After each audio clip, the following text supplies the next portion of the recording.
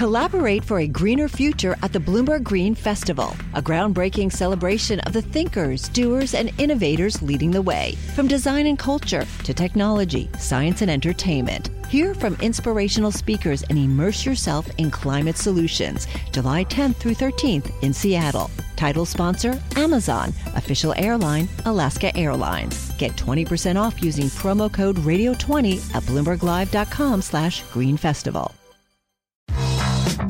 Welcome to the Bloomberg Markets Podcast. I'm Paul Sweeney, along with my co-host, Bonnie Quinn. Every business day, we bring you interviews from CEOs, market pros, and Bloomberg experts, along with essential market-moving news. Find the Bloomberg Markets Podcast on Apple Podcasts or wherever you listen to podcasts and on Bloomberg.com. I do want to point out some other statistics as well. The overall employment rate does not show the racial disparities. So the black unemployment rate, for example, was 15.4%. And within that, men's unemployment in the black community, 16.4%. So much, much worse than the overall unemployment rate at 11.1%.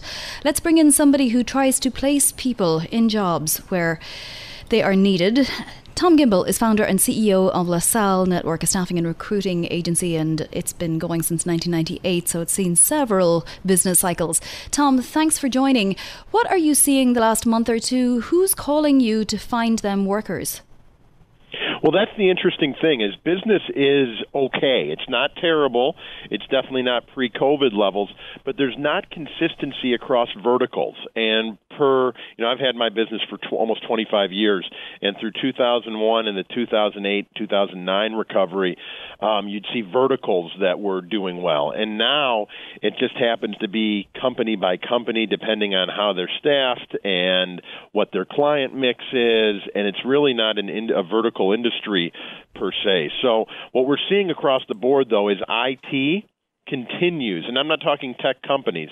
It could be a manufacturing company, but they're hiring technology talent, continues to be the leader in the fields that are hiring. Hey, Tom, so as you look at some of this data, again, a couple months here, we've had some pretty strong data as the labor environment tries to recover here. Is this just simply corporate America kind of bringing back some furloughed workers, or is this any type of new hiring, growth hiring, I would characterize it? What are you seeing?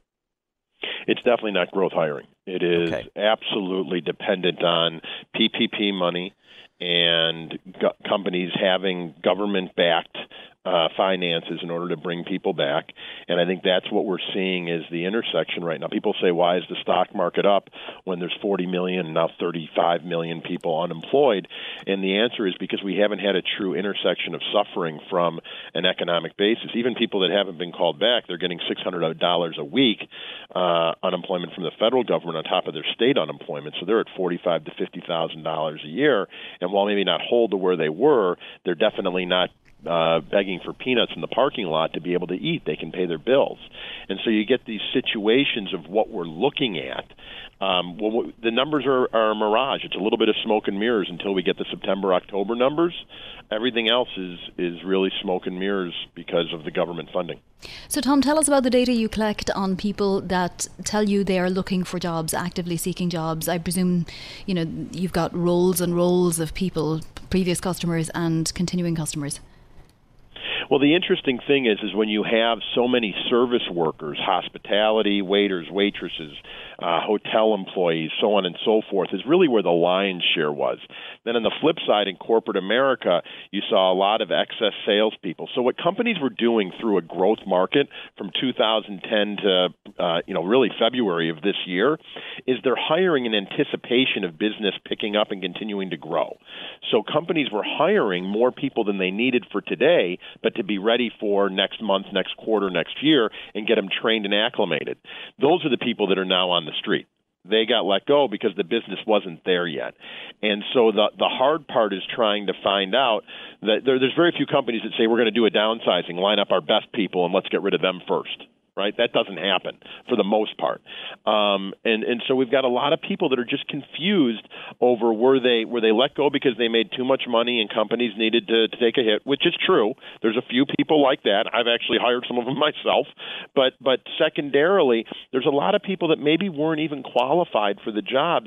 And at 3.5% unemployment, you get a lot of companies taking chances to hire people. At 11% or 14% unemployment, companies don't take chances. They only hire proven commodities. So, Tom, we're starting to see, in some key states, California, Texas, Florida, big labor states, kind of seeing some the virus go the other way, and states and cities beginning to kind of close down once again. Are we going to see that in the numbers over the next couple of months, do you think, and to what extent? Yeah, I think we're going to see that quite a bit because it's coinciding with the PPP money wearing off. And even though they extended it from 10 weeks to 24 weeks, the majority of companies that took the money, they used it at the rate they were supposed to, and it expired at the end of June. And so now what you're having is an intersection of companies don't have money to pay their people from the government. They're not going to have an influx of business due to quarantine and businesses being shut down by their state governments. And at the same time, they're going to have no choice for survival but to lay people off. So I think you're really at an interesting intersection between the COVID health crisis and a false sense of economic security from the government money starting to run out. It'll be a real interesting third quarter. What about your own business? How do you work at a time like this when companies have such a choice, if they're even able to hire, that they can really just probably put out a, help wanted sign literally on their windows of their properties? Do you also suffer, and how are you managing? I appreciate you asking. So it's a real interesting dynamic. We've got about a little under 250 employees on staff, and we haven't laid off a soul at LaSalle Network. So what we've done is number one, we've always managed the company in a fiscally conservative way to be ready for situations like this. Number two, companies are hiring. You've just got to find the pockets. And that's the biggest challenge. And what I've seen more than anything else in our company is we've always been a culture-first company. And when you have happy people that are appreciative of the where they work, they're going to execute the mission in a lot more efficient way than other folks. And so we've been able to pick up business, and we've moved internal recruiters. So we've moved more people to our IT practice. We've moved them off call centers, which has slowed down because of the proximity of workers in a closed-in environment. Our supply chain and our HR practice, our human resources practice, has picked up, and we've moved recruiters into that space. And so you've really got to do what I call chasing the gap. You've got to find where the gap and opportunity is. But to your question about companies being able to run an ad and getting people, that's exactly why they need us, because there's too many people applying to a job. With 40 million unemployed people, you run an ad, you're going to get hundreds, if not thousands, of people who aren't qualified for it, and you can never get through that batch on your own. Tom, what is your sense kind of going forward of maybe how the workforce may change in this country? We've had more and more people working from home. We probably had a lot of companies recognizing that, gee, we can do this. Do you think there's going to be material changes and maybe how companies staff themselves and maybe where they elect to have their workers? Yeah, there's a couple different hypotheses on this that I have. But, first and foremost, I look at the situation, and it's going to be driven by company profits. And if companies are going remote with workers from home and they're doing well and making money, they'll stay with it. And when they don't and the times change, you'll see it reverse, no matter what the situation is, because if you're not making money, that is the definition of why you're in business. So that will truly dictate it. Secondarily, though, on the aspect of work from home, what you're going to see is if people can work from anywhere, you're going to hire people that are the least expensive. It's like offshoring. People didn't offshore to India or the Philippines or what have you because they thought the work was better. They thought it was cheaper and it was acceptable. And so what you're going to have in the same situation is if you can hire a developer, if everybody's going to work from home, why would you pay somebody $200,000 in San Francisco when you can pay $110,000 in Montana? And that'll affect the real estate markets, the rental real estate markets, the home ownership in major metropolitan cities, and there'll be a huge ripple effect. I don't think work from home, I think 2 years from now, you're going to see office back to levels that they were pre-COVID. Tom, when you break out race in your data, do you notice anything? Well, there's a lot of difference between in race from college degreed and non-college degreed, and where people are working. You have major metropolitan areas that obviously have a higher minority standpoint versus more rural areas, and I think those continue to be issues but that every company is going to face. The biggest challenge is how do we get more minorities into colleges to have college degrees to compete against what's been traditionally a white labor force, and that's where we spend a lot of our time with either historically black colleges and universities and state colleges that tend to have a higher minority concentration. Hey, Tom, just quickly, what do you make of this, the issue about the H-1B visa issue? How much of it is that going to be a problem for U.S. recruiters? It's a big issue when you're looking at tech talent and bringing people in, and not just traditional like software developers and being stereotypical like that, but engineering as well, and a lot of the STEM type positions, science, technology, engineering, and math. There's been a lot of those roles that have been H-1B visa type situations, and there's really twofold. Number one is having that talent available, and number two is the message that it sends of diversity and people wanting to come here and work. Now, on the flip side of it, if that talent is not going to be allowed in the country, companies are just going to offshore the business anyways. And the majority of big technology companies, they have facilities, offices, or strategic alliances with companies in other countries. And so then we're going to lose the people from being here, and we're actually going to lose the payroll taxes into the system because we're just going to be paying an offshore company to do it for us. I think it's a real detriment, politics aside, I think it's a real detriment to the economy and to getting the best talent in the world to want to be in America. Tom, thank you so much for your insights today. Always just fascinating getting insights from somebody who really, is at the cold face of the labour market and those who are looking for work. And obviously we're seeing millions and millions looking for work right now. Tom Gimble joining us there, founder and CEO of LaSalle Network. It's based in Chicago. It's been staffing and recruiting since 1998. And really, there are some messages in what Tom is saying there, Paul. Most obviously that this is just not going to end anytime soon. There are so many people to be placed. Yeah, exactly right. Plus, you've got those big states: California, Texas, Florida, some others, Arizona. It's going to be, a real issue to try to deal with those numbers, which are sure to go the other way here as some of those states kind of pull back on the reopening. So we are talking about this morning's jobs report. It was eagerly anticipated, the number perhaps better than estimates, but we should mention that estimates ranged from 500,000 to 9 million. So there was really a huge, huge disparity in what economists thought was going to be the case in this data. Let's bring in an economist now, Danielle DiMartino Booth.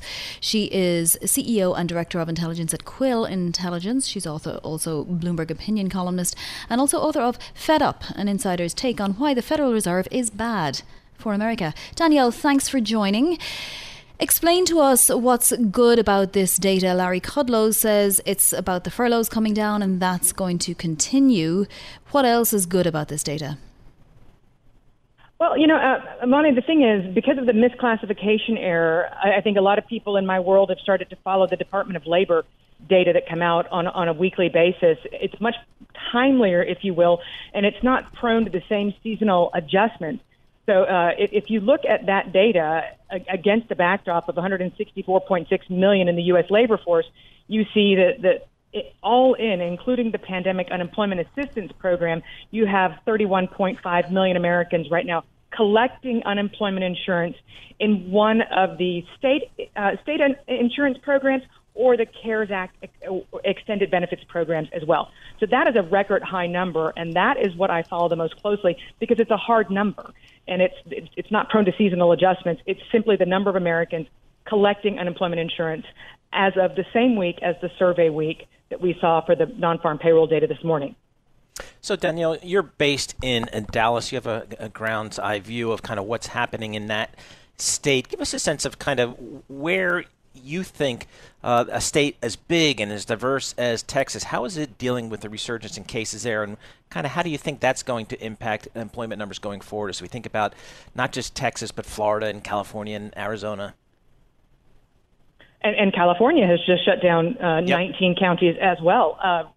So the way I look at this is traffic patterns, it's open table reservations, it's Google Trends in terms of individuals looking for unemployment insurance benefits, and we've seen them tick up for the last few weeks. There are very few paying attention to initial unemployment claims, but they are definitely moving in the wrong direction. They've missed the consensus for 3 weeks in a row, meaning they've come in higher, and that is what we're seeing here in Dallas and in other places that are slowing down. Restaurants are closing back up. Bars have obviously closed again, and there's much more reticence on the part of a lot of people to go out and spend, and that is filtering through to the number of people applying for the first time for unemployment insurance. Exactly. We just literally a few minutes ago had Nashville, Tennessee revert back to phase 2 from phase 3.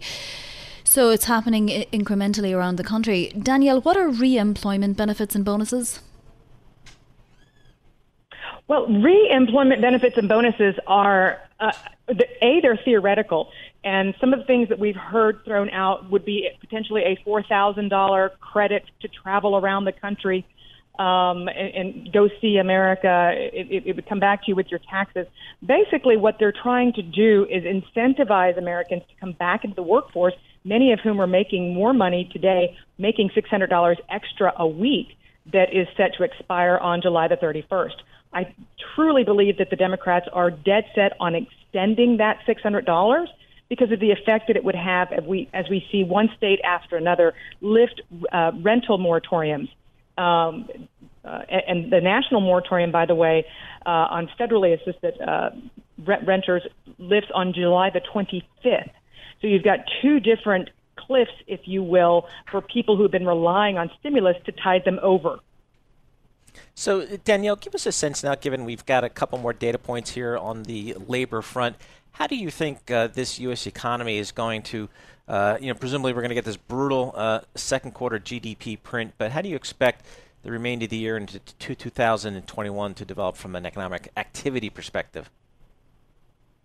Well, so I'll be much more comfortable when I start to see the number of people collecting pandemic unemployment assistance claims begin to go down.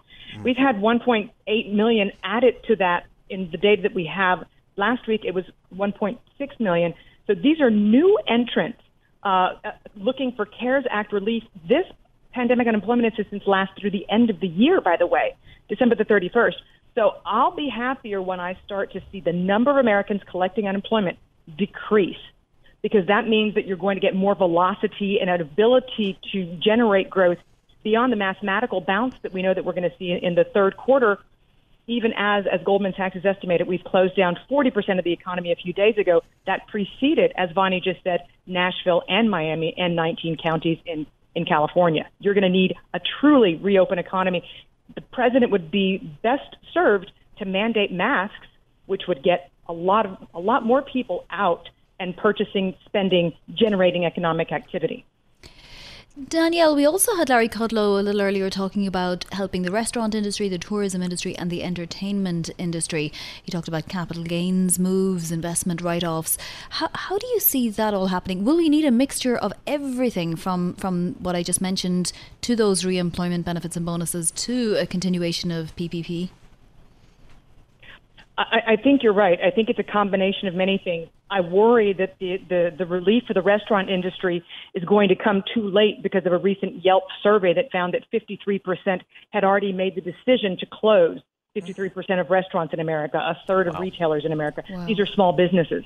So if they're going to do something to try and rescue the restaurant industry as so much of the country recloses, it's something they need to do very, very quickly. Danielle DiMartino Booth, thank you so much for joining us. As always, Danielle is the CEO and Director of Intelligence at Quill Intelligence, also a former advisor at the Dallas Federal Reserve and also a Bloomberg Opinion columnist. And that's not enough. She's also the author of the book entitled Fed Up, an insider's take on why the Federal Reserve is bad for America. The market, Vonnie, it's kind of giving back some of those gains. We were up about 400 and change on the Dow, now up about 175. So I think people are recognizing that while the jobs data was certainly a strong number, better than expected, it's a backwards looking number, and maybe going forward the numbers may not be as good going forward. Well, and of course, as we get local updates throughout the morning from various parts of the country, you start sort of worrying about coronavirus again, right? And the surge in some areas, not even a resurgence, but a first surge in many areas, which is causing areas to shut down again. Yeah, exactly right. And as you mentioned earlier, Vonnie, Nashville, Tennessee, kind of rolling back from a phase 3, opening back to a phase 2, so as they get more cautious. Hi, I'm Ron Kraszewski, Chairman and CEO of Stifel. Financial advisors, if you're not growing your practice, you're losing market share. Stifel is a growing, entrepreneurial, advisor-centric firm built for successful advisors like you. Imagine having the resources of the largest wirehouses and the support of the boutique shops, but none of the bureaucracy to get in the way of you serving your clients. At Stifel, it's your business, your book, your clients.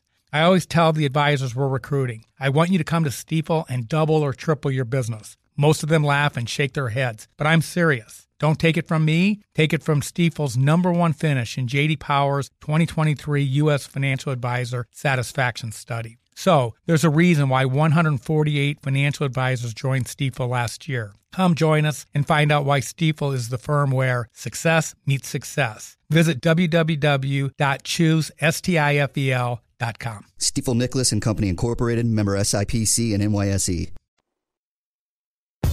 This is Bloomberg Markets with Paul Sweeney and Vonnie Quinn on Bloomberg Radio. Well, the narrative of the COVID-19 pandemic really over the last week to 10 days to 2 weeks perhaps has been the surge in cases in key populous states such as California, Texas, Florida, Arizona, states that had generally been lightly touched by this virus in the early stages. To get a sense of kind of where we are, where we're headed, we are so fortunate to have Lauren Sauer with us. She's assistant professor of emergency medicine at the Johns Hopkins School of Medicine. And I might note that the Bloomberg School of Public Health is supported by Michael Bloomberg, founder of Bloomberg LP and Bloomberg Philanthropies in this radio station and TV station. Lauren, thank you so much for joining us here. Some really grim numbers coming out of some key populous Sunbelt states. What's your take? Yeah, I think that what we're seeing is the impact of reopening too soon, essentially. And I don't think it's unreasonable. Dr. Fauci the other day on some of his testimony said that he expected that we could possibly see 100,000 cases here in the U.S. and per day. And I think we're headed there. We had a 50,000 cases day yesterday, and I think the impact of these reopening, this new mixing, and the wanting so desperately to go back to normal is showing its face. The reopenings that need to be, moved back, need to be slowed down, have they contributed to new spread, Lauren?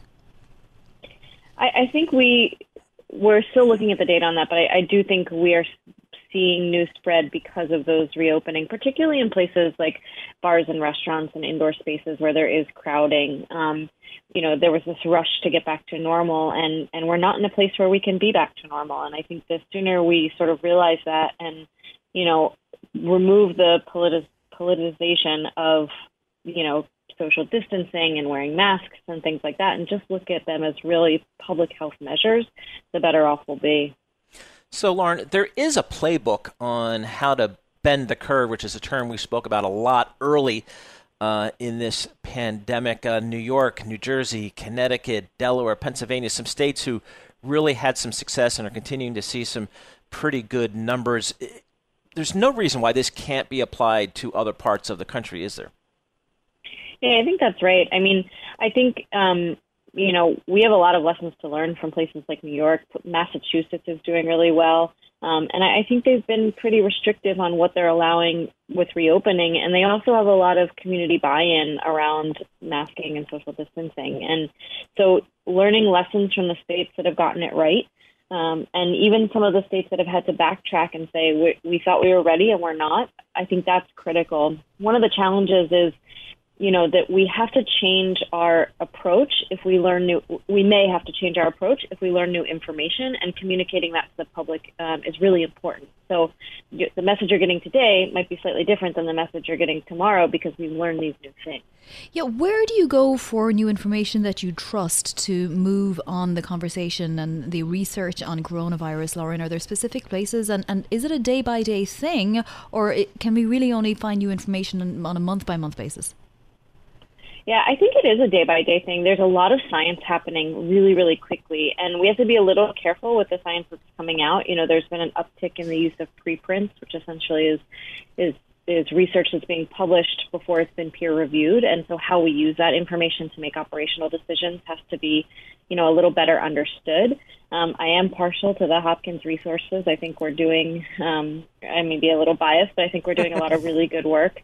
And, there's a lot of really good resources on the Hopkins site. And I think information, outbreak.info is a website by Scripps that I really like that is culling research together, and it's been really valuable. It's updated regularly, and it's really useful.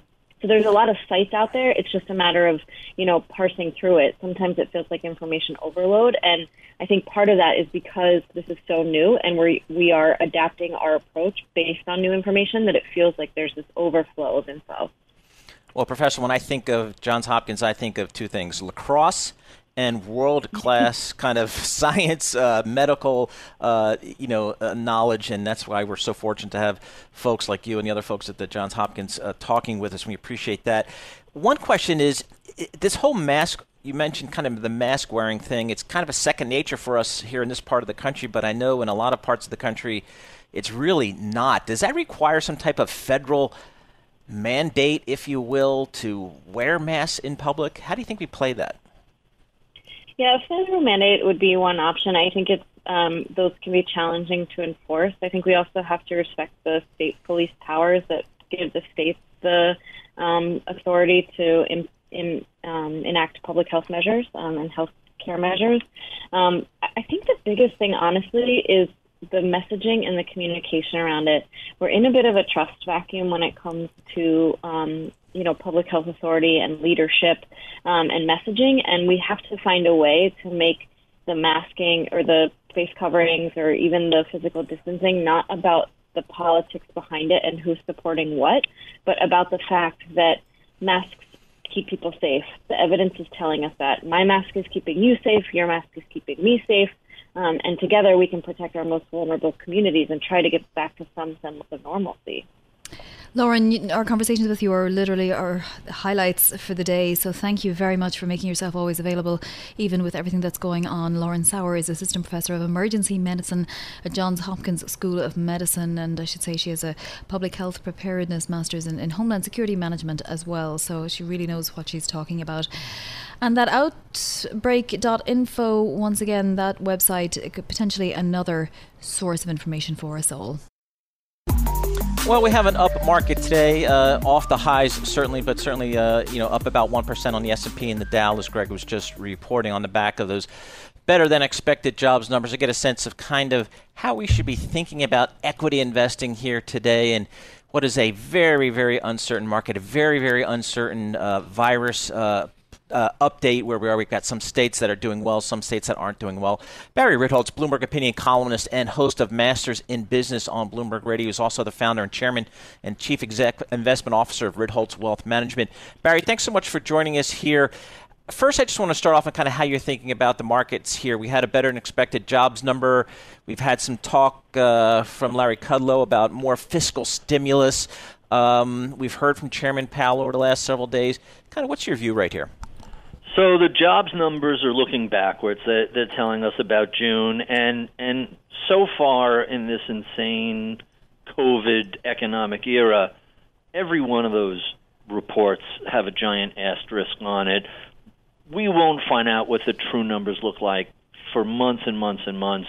They're not only going to be revised, but they keep changing categories, and I'd rather see a positive number than a negative number, but take good or bad, take those numbers with a grain of salt. Yep. Looking forward, Originally, there was a little bit of pushback on the idea of a stimulus. It wouldn't surprise me if we see maybe $1 trillion direct to employee bypassing the company sort of stimulus. Maybe some sort of, I can't believe I'm going to say this again, I feel like Charlie Brown trying to kick the football from Lucy, but maybe we'll get an infrastructure plan and some sort of stimulus. I've been wishfully thinking about that every year for, I think, since my bar mitzvah. And you know, the market clearly is thinking in terms of looking past 2020 into 2021, but there's a lot of variables, and it does not look like we're doing a fantastic job managing reopening. And if this gets much worse, I think you're going to see the economy start to reflected in some of the data. So, Barry, the President earlier on was talking about a bit of a comeback in Q3, certainly before the election. I mean, we all know that that's very unlikely, except for the fact that there is only one direction that the economy can go from here, and that's in an improving direction. Does that mean that markets at records now continue to move higher when we actually see improving data? I'm going to challenge your thesis, and there is always two ways a market can go. We have come way off the lows of March, April, May. We are doing so much better than we were. If this entire reopening process and the number of infections continues to spiral out of hand, I don't think it's a high probability, but it's a real possibility that we head back towards those economic lows if we don't get this virus under hand. Now, I only think that's a 15% possibility. I don't think that's the most likely outcome. I'm more concerned about just slipping a little bit and bouncing along kind of where we were this month, last month. Still a huge improvement from March and April, but not anywhere near where we should be. And a lot of this is going to be dependent on how well we manage the lockdown. Here in New York, where the numbers have gotten so much better, I've spoken to a lot of colleagues and neighbors and other people we work with in the city, and I'm surprised at how few people are planning on going back into their offices before January 1st. We just saw Broadway get locked down for the rest of the year. That's a but I suppose development. I know I'm taking Paul's question here, but I guess that's my point, Barry, because if the market isn't selling off on some of this, then will it ever sell off? I mean, what will be the thing that gives the market permission to sell off, or does it? Well, what does the market have to do with the economy? I know that's a glib answer, but when you look at the data over history, the at least along shorter periods of time, obviously, when we see a collapse in economic activity, the market has a tendency to follow that. And when the economy begins to recover, the market tends to presently see that in advance. But that said, back in April, I wrote a column, April 1st, people thought it was an April Fool's joke, on maybe the COVID-19 is not a financial or economic event. Maybe it's a meteor from outer space. And it hasn't derailed the bull market, and we're just going to keep going where we are going as soon as we have a little more clarity on a treatment and a vaccine. Think back to 1987. You had a huge move off of the 82 lows, and the market got shellacked, not just that one day, but about a 30+% correction. And once the market shook that off, it kept on going higher and higher until the ultimate peak in 2000. This coronavirus crisis, lockdown, and market crash and recovery could end up being very parallel to 1987. So, yeah, markets ultimately will respond to profits and future expectations of growth. But maybe we're looking at this from the wrong perspective, and maybe this isn't the run-of-the-mill recessions that we typically see. They last 6 to 12 months. The market drops 15 to 30%, and then we start all over. Maybe this isn't a reset. Hey, Barry, just real quickly, I want to go to your recent column because the headline was fantastic. The robots will handle your finances now. 30 seconds. What do you mean there? So Ron Carson runs the Carson Wealth Group, about $12.5 billion, and he's a big believer that AI and data is going to take us to a very different place. Not so much what he describes as the robo-advisors, the algorithmic trading, and Betterment Wealth Fund, those sort of things, but an entire new approach to human-computer interaction. You know, once we pass the Turing test, once a computer is indistinguishable from a human when you're interacting over a phone or an internet, hey, do you really need a high-paid advisor? I think wealthy people want to deal with a human, and this is a solution to smaller portfolio issues. Ron Carson thinks that eventually it'll be robots and humans working together. It'll be fascinating to see what happens in the future. Yes, maybe you need a human that acts like a robot or a robot that acts like a human. I'm not sure which would be better. Barry, it's always fun to chat with you. Have a wonderful 4th of July weekend. That's Barry Riddles, opinion columnist here at Bloomberg, founder of Riddles Wealth Management, and of course, the host of Masters in Business, the podcast, which is now in its umpteenth season and is well worth having a listen to. Some fantastic masters in business out there. Thanks for listening to the Bloomberg Markets podcast. You can subscribe and listen to interviews at Apple Podcasts or whatever podcast platform you prefer. I'm Bonnie Quinn. I'm on Twitter at Bonnie Quinn. And I'm Paul Sweeney. I'm on Twitter at PT Sweeney. Before the podcast, you can always catch us worldwide at Bloomberg Radio.